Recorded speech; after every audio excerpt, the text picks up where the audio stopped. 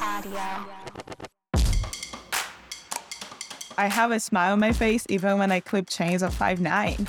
Because you know what? When I started, I couldn't do that. And look at me, like I overcame the fear and the obstacles, and climbing is beautiful. And so I'm always pleased with myself with any grade because why not? Hey y'all, I'm Ryan Devlin, and welcome to the Struggle Climbing Show, where I talk with elite climbers about their struggles and breakthroughs in training, nutrition, tactics, and mental game, and also what they're passionate about beyond the fight with gravity. Welcome back to your regularly scheduled programming after last week's fantastic pro clinic with our buddy Drew Mack. And y'all, I'm super psyched for you to join me here today as we chalk up for a chat with Maiza Lima. Maiza grew up in a small village in Brazil. She escaped poverty with her mother as they crossed the Mexican border seeking a better life here in the US. She spent a decade cleaning houses in the Seattle area, doing whatever it took to realize the American dream that so many of us take for granted.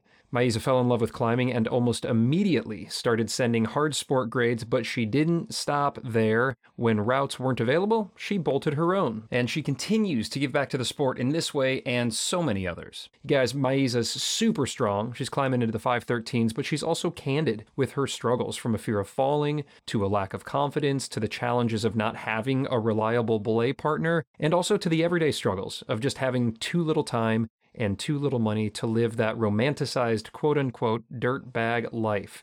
Maiza's story is totally unique, but it's also super relatable. She is a climber, a guide, a route developer, a hustler, and she always seems to have a smile on her face. I think you guys are really going to enjoy this one.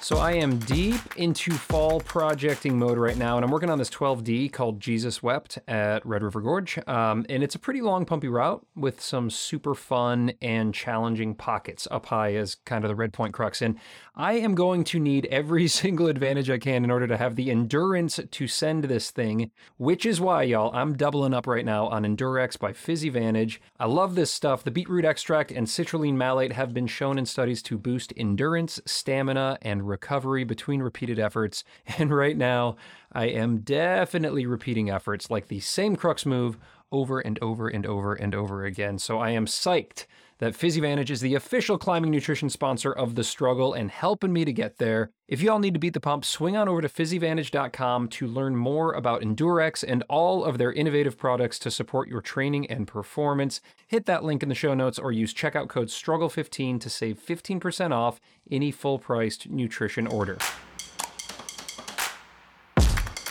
Now, when I'm not projecting, I'm usually out climbing with my kiddos. So a couple weeks ago, I took them out to the Red to try their routes that they've been working on. And of course, I want to make sure they're fully protected as they out-crimp me on their climbs. And that, my friends, is where Petzl comes in. I got my kiddos in Petzl harnesses and helmets, and they have been long before Petzl came aboard as the official gear sponsor here of The Struggle. I quite literally trust Petzl with my kids' lives, and that is saying a lot. And of course, I use all their gear as well, including their new Sirocco helmet, which goes above and beyond the UIAA and CE helmet standards to give an extra level of protection on the top and side of the helmet. And that's pretty good peace of mind. Whether you're giving your loved ones a catch or just trying hard on your own proj, Petzl's got you. Check out all the great stuff they make for us climbers at your local gear shop, or head over to Petzl.com to access the inaccessible.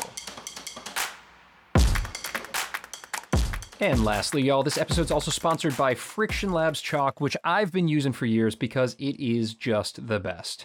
You know who else uses Friction Labs? Past guests of The Struggle, including last week's crusher Drew Mack, along with Alex Magos, Justin Salas, and Jordan Cannon, among many others. If it's good enough for them, it's damn sure good enough for us. What's in it, you may ask? Well, magic. But let's talk about what's not in it for a second. I'm talking fillers, rosin, and drying agents. They don't mess with that stuff, which means it lasts longer and it keeps your skin healthier. These guys love helping climbers to perform at their best. Try it risk-free and just see for yourself. That is how psyched they are to help you level up. Enter code STRUGGLE20 at checkout for 20% off your first order.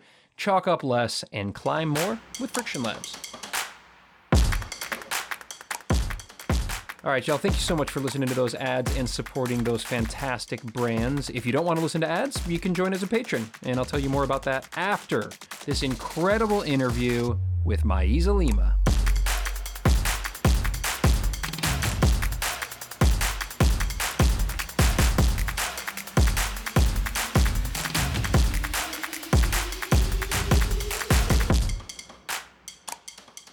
Hey, Maiza. It's good to see you. How are you? Welcome to The Struggle. I'm good. I just got home from Kentucky as I was finishing our cabin. And Yeah. yeah, I'm looking forward to start training again, which sounds really weird, but here we go. You seem to bounce around a lot. Are you ever very stationary?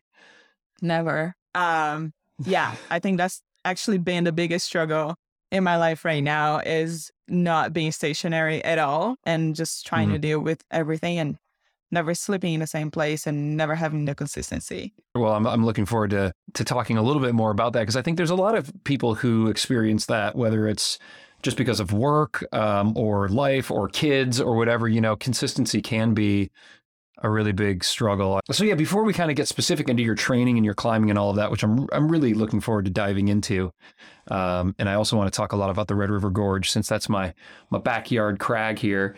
But before we nerd out on climbing, you've got like a really unique background, a really unique story, certainly unique compared to a lot of the climbers that I've had on the show here. And so just in a big picture sense, what does struggle mean to you? What's your relationship with struggle?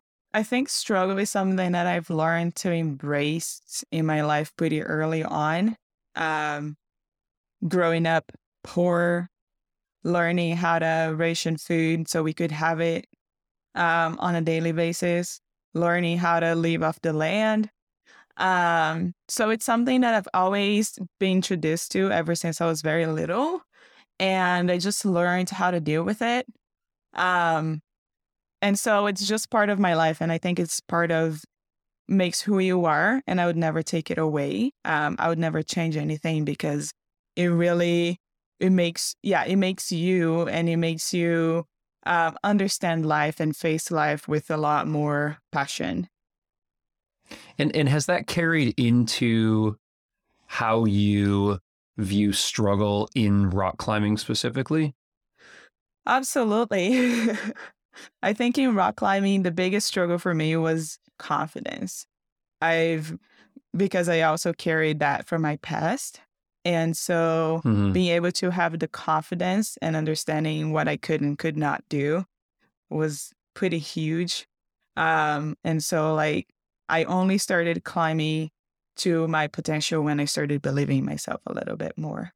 Well, I'm excited to dive into that. That'll be a rich chapter for us here as we get into kind of the specifics of your climbing and of your training. And you mentioned that you just got home and you're going to be kind of diving into some training here. And so let's look at the training lens for a second.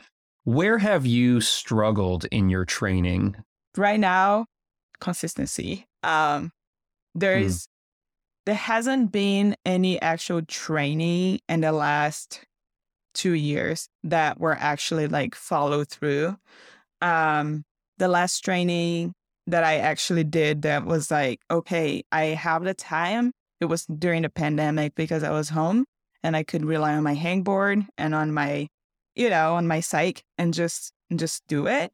But the last 2 years, I've been so busy that if I start, I can't carry it on because I'm always driving, always on the road, just hustling. And so it has hit that confidence where I'm like, I know I am nowhere near my strongest. And that affects me on the wall because I would just blame on my fitness level and I haven't climbed, like right now, I haven't climbed much. Like in the last 2 months, I've probably been on the wall. You can count it, in one hand. So it's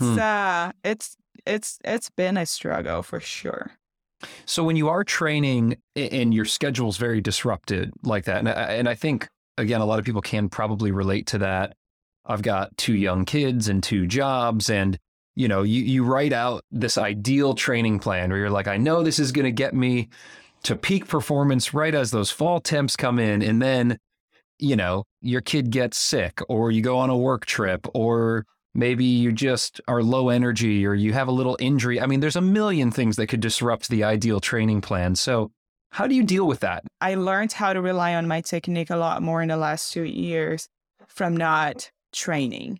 I've taken extended trips to Smith Rock and to Portreto Chico where I was mostly just guiding and climbing really low grades. So I decided to train on the wall and be like, okay, since I'm doing a pretty high number of pitches, but are way below my level, what can I do?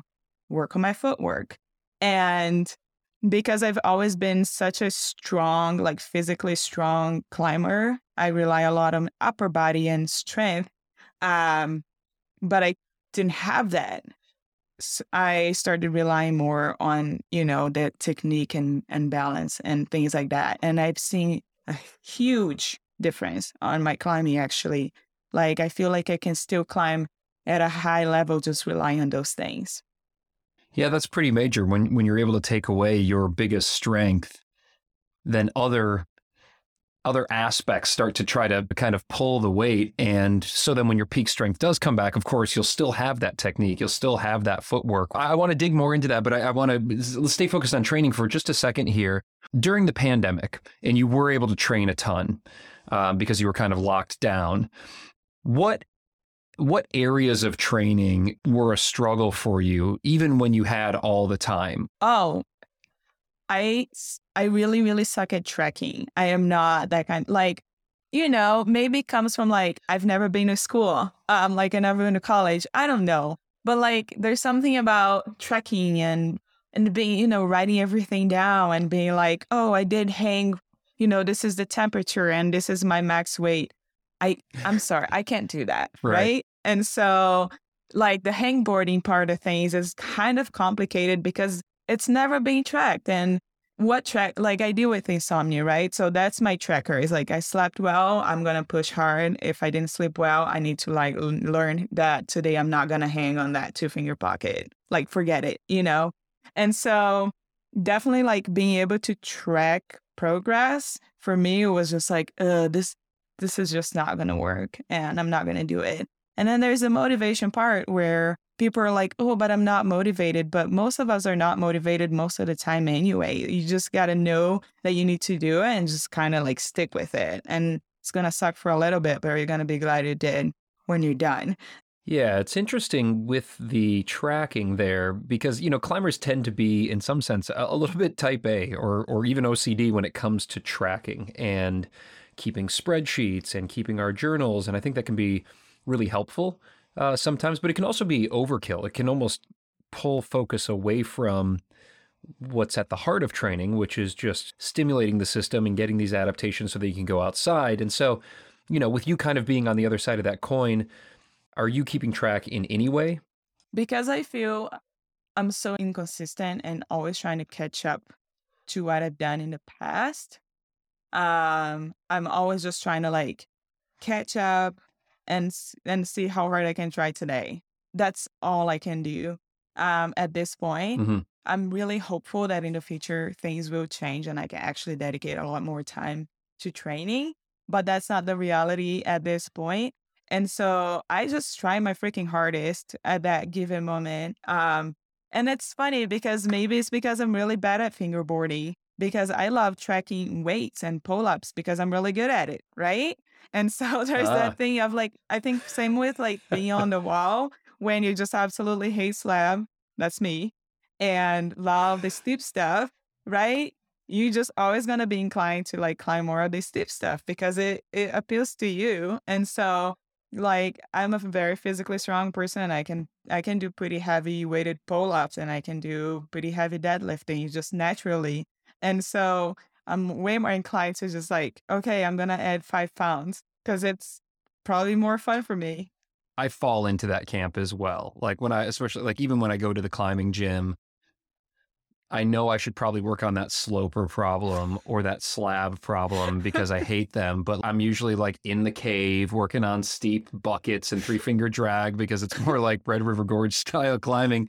And I know I should push myself into those things, but I tend not to as much as I should. How do you look at that?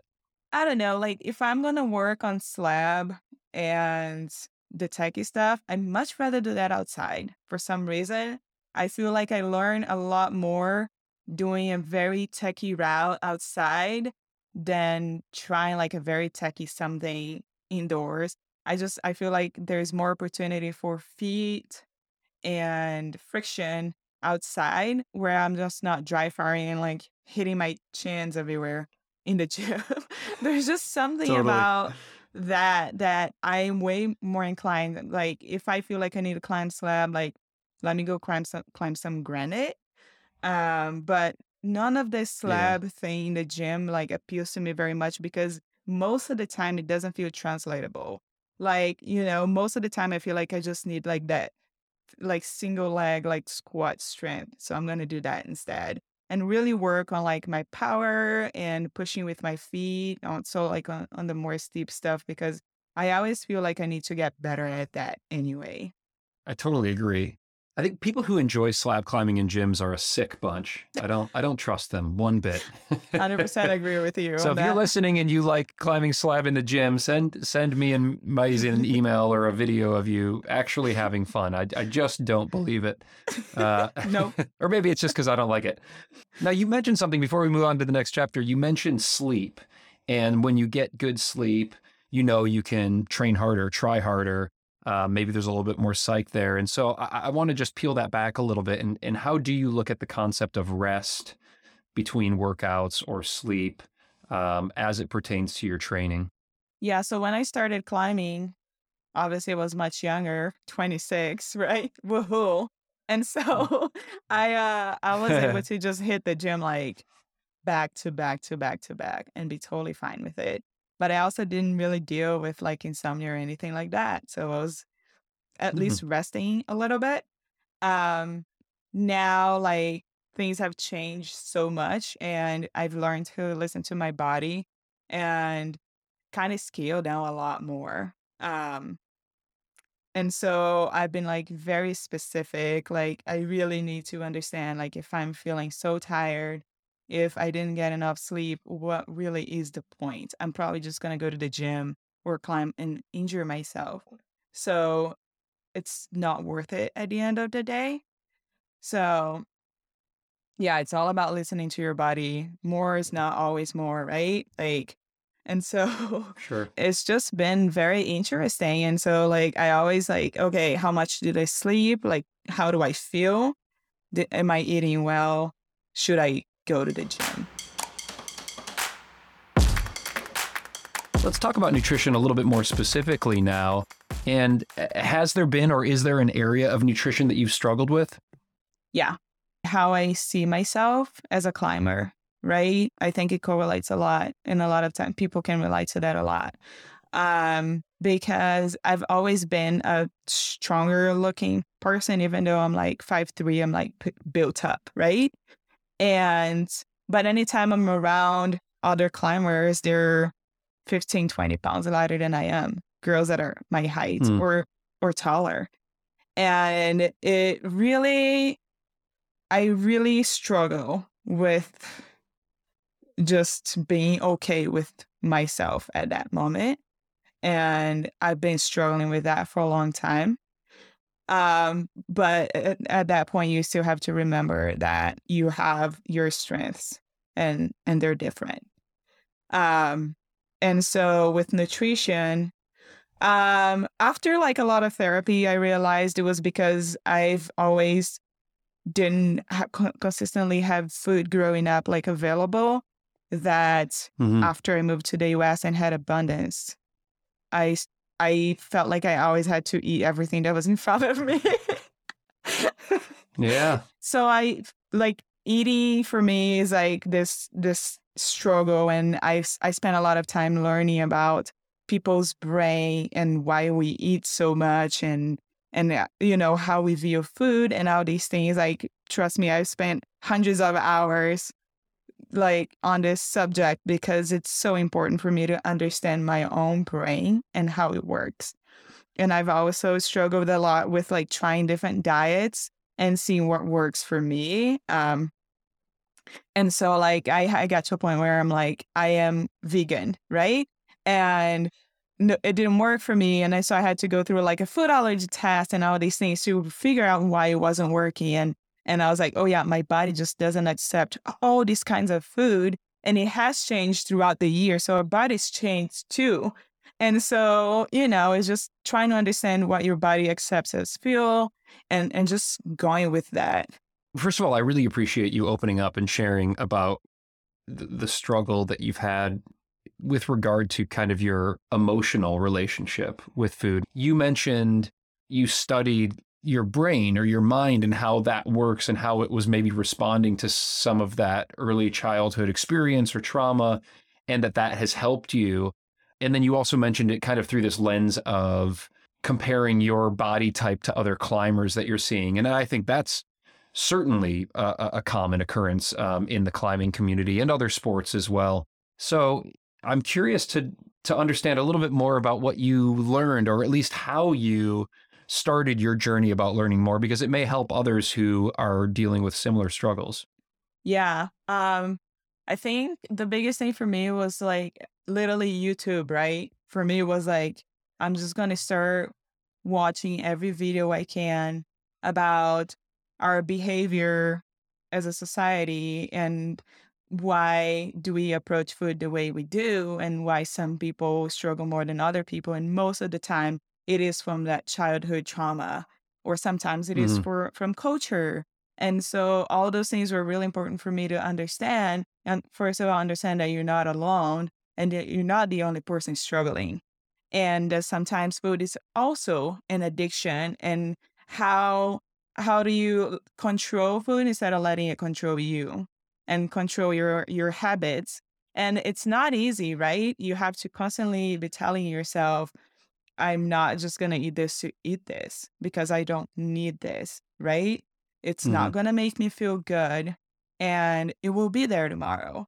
And that was the hardest thing is it will be there tomorrow. It is okay. Like just step away from it. It's not going to serve you any good right now.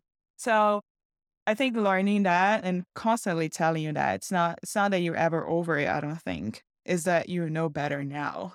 Yeah, I appreciate you sharing that. I think it is, it's a kind of a lifelong journey. I think when people have this kind of deep emotional connection to an issue or a challenge or a struggle, and it sounds like you've gotten to a much healthier place with it, and so for you to open up and share about that, I think is really meaningful.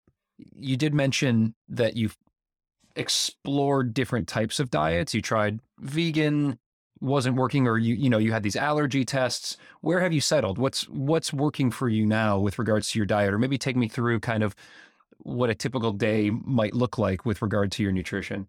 Yeah. So I actually don't eat in the mornings because I feel like I have a lot more energy without it, which is interesting, but it has taken me so many years to explore these things, right? And so, first of all, I think it's very important for you like to try different things and see what works for you because we all work very differently. And so I try to not eat super early in the morning. I try to not eat super late before bed too because of that insomnia problem as well. Mm. But one of the things that my food allergy test that is sensitive to grains and starches. So and soy, and corn and peanuts and like a lot of these things. And so basically a lot of like the super heavily based carbohydrates. So my diet is more like in a paleo side of things. And I'm going to tell you, like, I do cheat, sometimes I want sugar, which I never feel good afterward. Like, I noticed that after I go like weeks without sugar, if I eat something sweet, I feel really depressed and not mentally, Mm. like, not because I mentally know I hate it, because if I eat something, it's because I really like it. But it's just, I feel this depression and I'm like, it's the sugar talking. And so the paleo has worked amazingly. I feel like my mood is better. My arthritis have fully disappeared. Um, my sleep gets a lot better when I'm on it. And the problem is staying consistent, when you go elsewhere and you're like, oh man, I know there's the carrot cake that I love. I'm going to have a piece of it, Oh my God, I like in love carrot cake so Kentucky. much. Yes, the best carrot cake is in Kentucky, in Campton. This lady has this bakery and I'm just like, this is the best ever. And I'm never gonna say no to that. And Yes. so yeah, I just eat lots of vegetables and eggs and meat. My husband hunts, so we have like we have deer in our fridge and things like that. So, just try to stay with that kind of diet. And after 40 days testing it last year, I was just like, oh my God, this has been life changing. Like, I feel so good. My digestion is perfect. Like, why haven't I tried this before? So let's talk now about tactics or technique. And we touched a little bit about this earlier when you were talking about footwork, and we can come back to that because I think that could be something that we explore more as well. But first, I want to talk about struggle, and something that I've read that you've written about and talked about in the past was that oftentimes it has been hard for you to find a partner to get out and project with, whether it's working on something limit or just to get out and try new things. And I think that's, that can be relatable for a lot of people, especially if you're trying to work on something and maybe your typical belay partners or climbing partners are not into it, or they're into something at a different crag. So yeah, I'd like to maybe kick things off with that. And has that been something that you feel has been a challenge and perhaps limited you? Yeah, that has been the hardest thing. When I started climbing kind of on my own. Like, I didn't know anybody that climbed, so I just joined this organization. But from there, when you start getting really good at the gym, at least, and you want to get outside, you don't really know anybody who's trying hard or climbing at their limit or projecting. So, like, how do you approach something that's like so unknown to you? And so I think that's when it started being an issue, to a point where obviously we're going to go through fear later, but it was really hard for me to apply all that like strength that I had indoors on the outside, because I didn't know anybody pushing their limits, right? I didn't really know how to do that. So I just kind of stuck with like the low end of things and thought that's all I could do. Fast forward, moving to Montana and finally climbing like my hardest grade ever. It was like the same problem, right? Who's doing it? Okay, nobody. But I want to do it, and how am I going to get support? And it was very like all over the place. Sometimes I'm getting a belayer who has zero experience actually like belaying or belaying a project, and I just have to just be like, please be patient. I know you don't understand this process, but neither do I actually. But I'm trying really hard here because I was told that I have to do it a certain way. And so I don't know if I actually know how to project actually yet, because I've only put in time into like a route or two ever, like, and that's 5 days. And so I was this was this heaven and hell? Yeah, between heaven and hell. It took me like between heaven and hell. Days. So that's a 13B, I think it is. Yeah, that's right. So super hard and impressive. And did you say you only projected for 5 days on that? Yeah. It was wow. Because it's very much my style, right? I'm like physically strong. And if you find that route that suits you, then that will make the process a lot easier, right? So it's a really hard, long boulder problem. Starts easy, hard boulder problem, ends easy. I'm not an enduro climber. I don't even understand endurance climbing, right? So if I can find something that I can go through a boulder problem and be done with it, the chances I'm going to be successful are much higher. And there's another route that I know I can send next time I go out, which we're going to go this weekend. So hopefully I send it if I don't bust my shoulder out, because it's such a shouldery route. But it's the same thing. It's one boulder problem, easy climbing, and an easier boulder problem up high. And so the chances are so much higher because I have rests in between. Well, I think, projecting as a concept is really interesting, as we're in this tactical chapter here. For you to send the hardest thing you've done in 5 days likely indicates that it's not the hardest thing you could do, right? People spend 20, 30 days, multiple seasons on projects, and some don't. Some send quickly. I remember when I spoke with Drew Mack in season 1, he was talking about Omaha Beach, which is, really tough route here at the Red. And I think he said he put in like 70 days or something. And he was like, I think that was just an indication that I wasn't quite ready. Most people would put in less days. And so there is a balance point in there. But if you're knocking down your hardest grade in 5 days, that probably indicates that it's not your hardest grade. Yeah. And so where do you want to go with your projecting? Because you said you don't quite know how to project just yet. I don't know if I do either, to be perfectly honest. It's hard as a weekend warrior to even wrap my head around taking on something that could take a really long time. I guess my hardest project was probably, I think it was like I put in 8 days on Mercy the Huff, which is this great like classic 12B. Yes. Such a good route. Oh my God, so good. A very pumpy, but 3 stacked boulder problems. You know the route. So I mean, I had to dial in all the rests and all the beta to get to the chains. And it was so fun to do. I guess what I'm saying is I don't know if I know how to project either. So I would love to learn, kind of where you're at and where you want to be, where you think you want to go with your projecting goals. I started with like that mindset of, I think 1.5 years into climbing, I sent my first 512A outside thinking it was a 10D because I hadn't even climbed 510 on lead. Right? And then just to go to show maybe that's the key.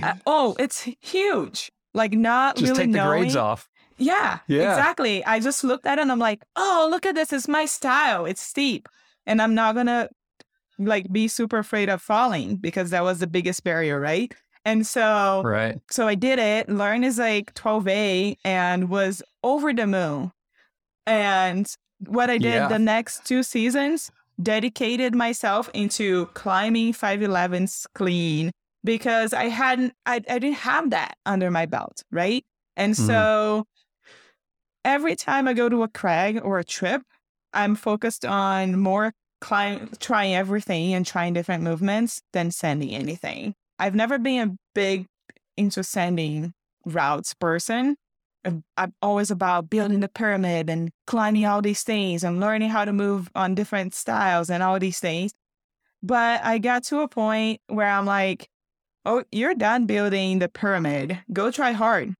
Yeah. And so like now I'm just like obsessed over like, I just want to send a bunch of 513s and I also need the time and I need the fitness. Like, how do I get there? And so I have all these routes that I want to project and I'm just like so excited to do them. And the season here is so short because, hey, it might snow next week. I don't know. It's September already, right? And it's Montana. So, and so there, I do want to push myself. It's fun. It's fun to like push yourself and do something that's hard that you never thought you could do. Like there's nothing wrong with like climbing hard. It's beautiful. And that's why we all do it. You mentioned there's a few projects that you're looking at. Are there shorter term projects, ones that might go in a session or two? And then is there like, hey, this might take multiple seasons? How do you like to look at your goals? Oh, God. So I've never even thought about something that could take multiple seasons because I don't even understand how that would work. And I don't know what grade that would fit in. Because let's be honest, yes, I've sent like 13B, but there are 13Bs that are not my style or that requires like high level of fitness that it could probably take me multiple seasons, right? Sure. And so, yeah, for me, is that fear of not having consistency or partner not being home when the season's good. So it's too scary for me to jump into it and be like, this is the route I'm going to do. But there's a route I bolted that I know it's pretty hard and it would take me a long time to do that I haven't even had a chance to go like put the work in, right? And so... And I'd love to do that route. And I really hope I do it before we move out of Montana. But most of the routes I am trying right now are all like low 13s that I know like I can do it in a few sessions because it's the time I have, right? Like right now I have the most time I've had at home this year, which is a full month. It's like, wow, look at me. I have 30 days and good luck finding partners. Right. Yeah, it's not a lot. Well, I think that, that's super relatable to me. And I think a lot of people who are listening that aren't professional climbers, because, whether we're having to take trips to a climbing area or whether it's, somewhat nearby. I live in Louisville, so it's a couple hours for me to get to the Red. But I'm still, I'm only able to get out there maybe once a week or a few times a month, depending on what's happening with life. So it is a little daunting to say, well, I'm going to take on a project that could take me 30 goes, 30 days, because that's multiple years. And so I think finding those short-term projects are good too. Hey, maybe this could go today, or maybe this could go in a couple of days. Because I feel it's fun to clip chains, regardless of the grade. Yeah, I always tell this to my friends. I have a smile on my face even when I clip chains of 5'9", because you know what? When I started, I couldn't do that. And look at me, like I overcame the fear and the obstacles, and my body got me up there. And it's climbing is beautiful, and so like I'm always like happy and pleased with myself with any grade, because we should, because why not? Otherwise, like why are you climbing? All right, Maiza, let's shift to the mental game chapter here, mindset. And it's really what sets climbing apart from so many other sports in particular. And so I've got some specific questions, some areas that I want to explore with you. But before we get to that, let me just open it up. Where have you struggled? Where do you feel has been a big challenge for you in the mental game chapter here? Yeah. Well, so I was terrified of heights, to the point where crossing a bridge and looking down was like, absolutely not. I'm not going to look down because, you go where you look at or something like that, Right.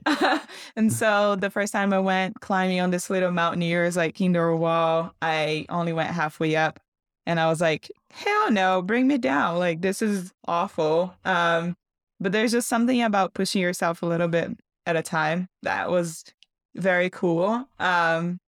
But I mostly just like top roped outside for the first 2 years. So, before I sent that 512, it was like all about top roping, because every time I was put on a sharp end, I would freak out.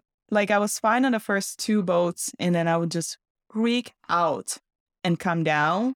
And most of the time I would be crying because I was so terrified and absolutely like upset for upsetting the people that were trying to push me, right? Because sometimes you want to be like, I want to show that I can do this or whatever. And you just didn't have the heart to go for it because you thought you were going to die, right? If you just fell a little bit above your boat. And so Right. that was huge. And the only thing that made me overcome that was trying something that was hard enough that I knew I was going to fall, but I was going to fall trying, right? Like a lot of people say, you just climb a lot below your grade, just have a lot of leads and stuff. And I'm like, no, you have way too much time to think about what could. But if you're jumping into something that you have to be 100% focused on trying really hard, you don't have time to think about what if I fall. So it has helped me tremendously. Interesting. Yeah. Yeah, this is really interesting. I like this. This is a totally different perspective, I think. And by the way, fear of falling just gripped me for years. As I've talked about on this show, I learned how to climb, trad, slab, granite out west. And then when I moved to the Red, and I just like my brain exploded with steep climbing and taking these airy falls, which of course now are awesome, but at the time really freaked me out. But for me, I kind of went through this process of getting on easier climbs and trying to climb above a bolt and letting go. And you're right, you do have a lot of time to think about it. And that did work for me. I mean, I really managed my fear of falling quite well, but it did take a process. But I think this perspective is really fascinating. And for some people who are listening, it might resonate with them more, which is essentially you chose before you even stepped off the ground and pulled onto the rock, you were essentially deciding that you were going to fall, but you're going to climb so hard that you might not know when you were going to fall. Am I capturing that right? Yeah. Yeah. I think I learned from some people that you have to make a decision before you start climbing a route, and it's whether or not you're just going to push through it. or if you're just going to second guess and like check it out or whatever, right? Like before you start Sure. climbing, you always make a decision because that will really set you up for success or not. And the decision I made is that I was just going to give it my all. And when you want something so bad, I think you try much, much harder. And then you start seeing the possibilities a little bit more. And once you start taking those falls, especially on a route that you're starting to know and taking falls, you're like, this fall isn't too bad. I can do this again. Now I understand. I go to the red and I jump on a route that I haven't fallen before. And then it's so steep that you're just going to place your feet and you're like, oh, that's where my last cliff is. Shit. Right. And so I froze in the red on my second trip there in 2019. I couldn't climb for shit. I was terrified of climbing anything. Then the next year went like watching a friend pushing herself so hard set me up to want to do the same thing and look as good as she did on the wall. And guess what? I was taking whips like a boss. And I was trying. And guess what? I was standing so much more because if you just try, even when you think you're going to fall, you might surprise yourself. So it was good. I love that. Yeah. I love that. I think we've all experienced that. Like you get to the point where you're pumped out of your mind and you're kind of paralyzed on the rock and you're like, okay, I'm going to fall. And then so you just kind of call to your partner, falling, and you take the fall. And that happens, quite often with me. Rarely, but far more fulfilling is when I get to the point where I'm pumped out of my mind, I'm paralyzed on the wall, and I'm like, well, I'm just going to throw for that next hold just to see what the hell happens. And all of a sudden, I'm hanging on to that next hold, and it's a jug, and I get a shake, and I'm still moving up, and it's like, it's the coolest thing, but the mind comes in, and there's a point at which you kind of decide, I'm going to fall, and you just kind of, you don't even try that next move. It's basically you're giving up, but you won't tell yourself that you're giving up, right? You were just too tired, too pumped, right? Right. But most of the time I said I failed, and my friends are like, no, you gave up. And it's good to hear that. Yeah, I think it really is, because it's just so often I think our bodies are more capable than our minds will want us to think we can be. Tommy Caldwell talked about that earlier this season when he was kind of pushed past his limit in Kyrgyzstan, for example. And so often I feel like we might skip a sketchy top out on a boulder or yell down take because, our mind is just wanting to protect us, which is understandable. But oftentimes you can do that other move. And if you work through it, then you can do it again and again. And sometimes, it just takes our partner, maybe somebody down in the boulders or our belay partner just yelling up and being like, you got this, just go. I need that yell in my life all the time. Totally. You also mentioned confidence and that you'd had some struggles with confidence. And how has that impacted your climbing and how has it changed over the years now as a climber? Oh boy. Confidence is something that I've always obviously struggled with because where I grew up, people of color like me weren't looked upon so much. It was all about the cute blonde white girls. They were cute and they could be a model, but me, it was just had all these nicknames, and it was totally fine to have all those nicknames and be called darky and all these things, right? Wow. And so zero confidence, obviously, right? So poor, not a lot of food, and look at me, and so moving to the US already changed a lot just because I just felt like I was more exotic looking, so I wasn't so looked down as I was growing up. But starting to climb has also changed a lot because I felt like I had finally found something I could embrace, right? Because I already didn't have a college degree. I was already cleaning houses. So it was just really hard for me. And climbing was that thing that made me feel strong and powerful and that I could do, that I was getting really good at. And so maybe that's why, when people ask me what I did, I just said I was a climber because I could have this identity that was different and it looked good. Um, but at the end Yeah. of the day, like, you're that same person, and it's just how you look at yourself at the end of the day. And so for me, like, I think that translated a lot into climbing too, that lack of confidence and like not wanting to climb something hard in front of people because I didn't want to fail. So I just always Mm. stuck with the easier stuff, right? So not allowing myself to push myself because I didn't want to fail in front of people. And I still struggle with that a lot, even in the climbing gym, right? Because people sometimes have this high expectations of me and what I should be climbing and how I should be performing.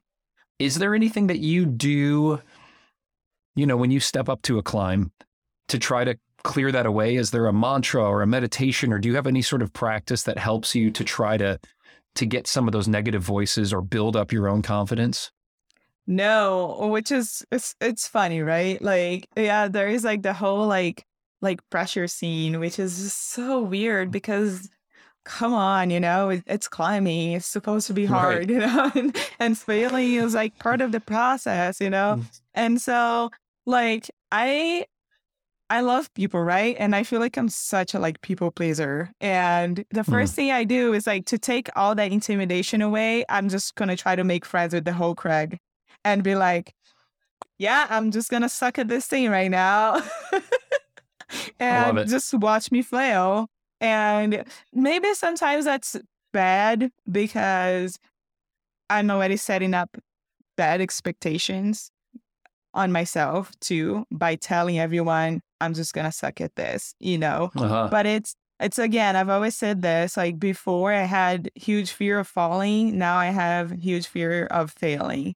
And it Mm-hmm. is because you're afraid of failing, and it's that ego, right? That's talking to you and being like, oh, there's people watching. Like you should not even try this route right now. And I've not tried so many things I wanted to try because I didn't want to fail.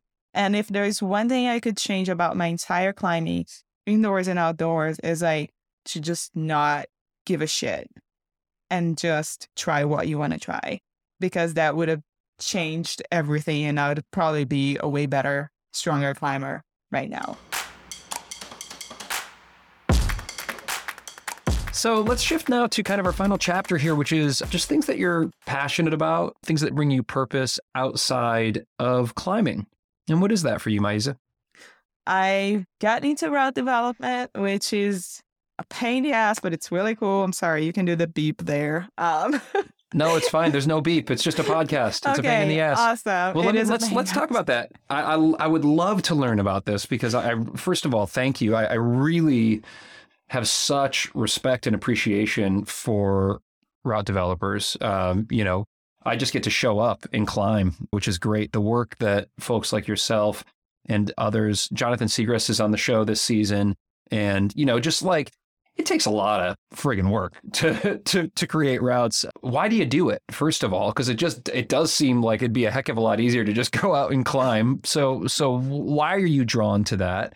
Yeah. Well, so route development, man, I'm a worker, right? I like to build, I like to do things. I like to work with my body. I can't work with my brain. I get too exhausted. So I need to be on the go. And climbing is beautiful and it's amazing, but I always feel like I need to do more. And as soon as I saw this rock, and I was just like, need to put routes here. Like, I don't care how much work it takes. And guess what? Hmm. I decided to just bolt quartzite. It's ridiculously hard. It's got to be so hard to get into. Yeah, I remember calling Jonathan and be like, so it's quartzite. Like, what do you do? And he's just like, so you need to change your drill bit every inch. Otherwise, Oh it's my going to gosh. melt. And he was right. I melted so many drill bits. And it was, it's a fun process to just be out there in the woods by yourself all day, working so hard and be like, oh, there's so much more work to be done. Yeah. But it's also been a very like beautiful, like learning experience, because yeah, you're going to build some routes that suck. Like, you can't just be like, oh, because you bolted it, it's great. No, there's some routes that you're like, you did a shitty job. And, but it's a learning process, right? I'm a very like immature, like I'm really a newbie into like this whole like development world. And I figured that this would be like a place where I would learn. And shit, there's a route there that I'm really excited to go back next week because I still haven't put the first ascent in. And I went rope soloing and I thought, I'm like, this gotta be 513. This crux is so hard. And I just couldn't figure out a way on this route for like a full day. Like, I just couldn't figure it out. And then finally, I went back and I unlocked like this knee bar beta that made the route like grades and grades and grades easier. It's such a cool process to be like, that's so awesome. I get to be the first person to climb this thing and to name this thing. And so again, what a privilege to be able to do that still. That's so kick-ass. Yeah, I can see the reward for that because you're creating so many great times for the community. There's going to be so many happy people that will get to climb on something that didn't exist before you put in the work. But also then, yeah, personally to be able to spend that time, work really hard, and then be the first to do it. Yeah. That sounds badass. Can you tell me, I'm interested to hear, because I'm assuming most routes were bolted by men or are bolted by men. Is there, as a female climber, and you're short, relatively speaking, right? You're 5'3". Is there like a thought to accessibility when you're bolting something that maybe, now somebody can climb this in a way that is meant to be climbed for a smaller climber or a woman? It is honestly one of the biggest thought processes. And I was like on the ball, like rappelling down and like checking movement and marking where I kind of wanted the boat to be. And I was like, ha ha ha ha, I get to choose where I put my boat. Because you tell people don't get to tell me what stance I get to clip from, because I really don't have to be on my tiptoes thinking I'm so run out and I still can't reach this boat. I've actually, there is this route in Washington where I used to climb a lot that you were on this like rest ledge and you were already pretty high up from your last boat. And then if you were tall, you can just reach this clip way above your head for you to start pulling on this overhanging. But if you're anywhere between like 5'4" and lower, you have to climb some pretty like hard moves and on really, really like insecure holds to get the clip. And so I saw this girl that's like 5'2" and she took a terrible fall and she hurt herself pretty bad from trying to do that because she just wasn't able to get that quick draw and before, and so these are things that we kind of have to think about. Like, what about the shorter people? Like, how can they just enjoy this route instead of just being terrified and be like, am I actually going to get the clip this time? Or let's see, like it's just not fun if you're thinking about, I may or may not injure myself. I think climbing is meant to be more enjoyable than like scary, right? And so yeah, Sure. and then obviously you want to find that little line. Sometimes I'm like a little boat. My husband's like, you should put a boat there. I'm like, oh, come on, you're close to the top and it's overhanging, And it's just like, so you want to be bold, but when you're climbing there, you're like, I should have put the boat here. Right. Well, you have the power. That's really fascinating to think about because, of course, it changes the difficulty. It could even change the grade in a sense that if I've clipped a draw above my head, I'm going to have absolute confidence to pull a thin roof move. Whereas if I haven't been able to, I'm going to be over gripping. I'm going to be freaking out. So yeah, it does really make sense that if you're bolting and you've got smaller climbers in mind, it could really change the game for them. Yeah. If I had the time, I'd probably be developing more than I would be climbing right now because it's so rewarding. But it's like, how do I manage that when I also need to work and work is not available here where I'm at? Well, yeah, I hear you. And it really is just such a commitment to put bolts up like that. And I'm so grateful that you do it. The whole climbing community is grateful that you do it. And I think especially bringing in the perspective of a female climber, it's really unique. So thank you for doing that, Maiza. And I kind of want to stay on the social issues here and talk about She Moves Mountains, which is an organization that I know you're involved in, but I don't know much about it. Can you tell us a little bit about She Moves Mountains? She Moves Mountains started, I think, 2017 out of just lack of women's only kind of group, where clinics were that where women could feel really empowered in their environment, because sometimes they just wouldn't push themselves or wouldn't have the confidence. And so, I mean, it is a beautiful community. And last spring, I saw the owner, and I had gone to one of their crack climbing clinics because I really suck at it, or at least I did back then.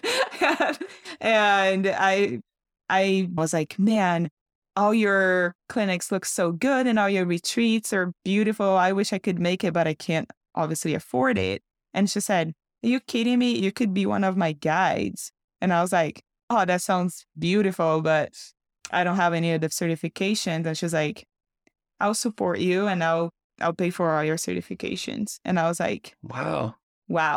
It was awesome. And it was like so quick, right? Like months later, I was doing all the courses. And then a few months later, I did my exam and passed and started doing a lot of work with them. And it has, as a hustler, it has also helped me tremendously financially to be one of the guides, but also be in that very powerful environment with women that, just like me, struggled with fear of falling or struggled with confidence. And now I know better that I can finally have the voice to empower them and teach them the things I've learned throughout the years. And gosh, go internationally and hang out with these people and drink wine and go climbing all day. It has been so awesome.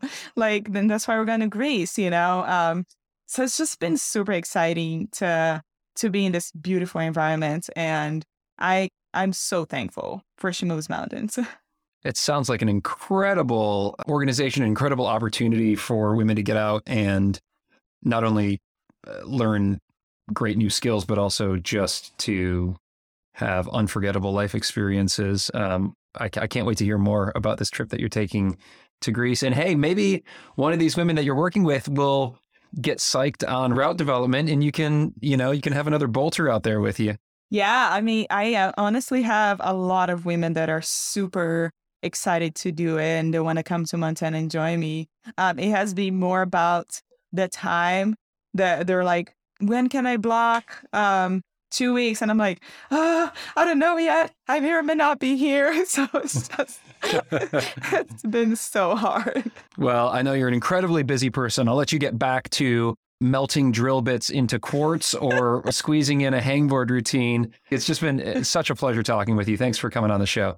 Thank you so much for having me. And that wraps up our chat with the delightful and inspiring Maiza Lima. What'd you all think of this convo? Let us know. You can find us on Instagram at Maiza Lima Rock, at Ryan Devlin Outside, and at The Struggle Climbing Show. Now, in a second, I'm going to hit you with my takeaways and hook you all up with some swag. But first, let's support the brands that are supporting the struggle. I love these guys. Shout out to PhysiVantage for being the official climbing nutrition sponsor of the struggle. Y'all try Endurex to boost your endurance, stamina, and recovery between those repeated efforts like I am right now on my fall proj. I love this stuff, as I do all of their science-backed products. Look for it in Europe from the Epic TV online shop, and in the US at select gyms, and of course at physivantage.com. Hit that link in your show notes or use code STRUGGLE15 for 15% off at checkout. And y'all remember to look for the Sirocco helmet by Petzl when you stop into your local gear shop. It is the best of the best when it comes to protecting your melon and going above and beyond the standards for top and side protection. They make the best stuff, whether it's for your kids or for yourself. I love these guys. Access the inaccessible at petzl.com. And also, the psych is high for Friction Labs. It's what top athletes use and trust for dependable, long-lasting grip. My personal favorite is their Gorilla Grip, but they got a flavor for everyone. So pop on over to frictionlabs.com and use code STRUGGLE20 for 20% off your first order. Chalk up less and climb more with Friction Labs. Lots of takeaways from this chat, y'all. Maybe most impactful for me personally is Maiza's realization there in the mental game chapter that if she could change one thing about her climbing, whether it was indoors or outdoors, it's about giving less shits. And by caring less about what others think, she feels that she could try harder, she can climb harder, she can have more fun. And of course, that's easier said than done. But I am personally going to work on absorbing some of Maiza's infectious stoke to see what happens, whether I'm clipping chains on a 5.9 or a 12D like I'm working on right now. Hopefully I can just stay focused on my climbing, stay focused on trying hard, and stay less focused on what everybody else who's hanging around the crag or the gym are thinking or saying or doing, because you know what? They're probably just staying focused on their own stuff too. Well, that clips the anchors on this episode, and I just want to say a big hello and a huge thank you to all of the new patrons that are listening right now. The Struggle patron community is growing fast right now. Many of you super psyched about Drew Mack's Pro Clinic that came out last week on endurance, and of course that's only available to patrons.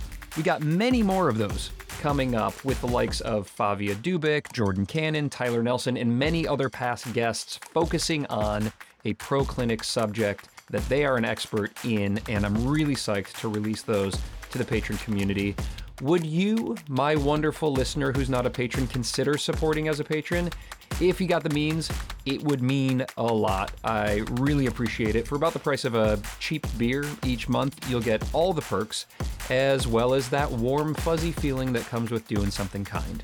So me and my dogs that are snoring at my feet right now, packed into the old podcast/utility closet here late at night as I'm recording and editing this, we thank you. Swing on over to patreon.com/The Struggle Climbing Show to check it all out. Also, if you're so inclined, and this costs nothing, it would be awesome if you would rate and review the show. I'd love a 5-star review if you think it's worth it. And also share it with your people at your gym, your belay partner, your climbing partners, your parents, the people at the grocery store. Share the podcast around. Let's keep this community growing. Thank you. You're awesome. The Struggle is a proud member of the Plugtone Audio Collective and is carbon neutral in partnership with the Hono Foundation. I'm your host, Ryan Devlin, and this show was produced by myself and Mary Mathis. The struggle makes you stronger. Let's climb hard and do good things in the world. See y'all.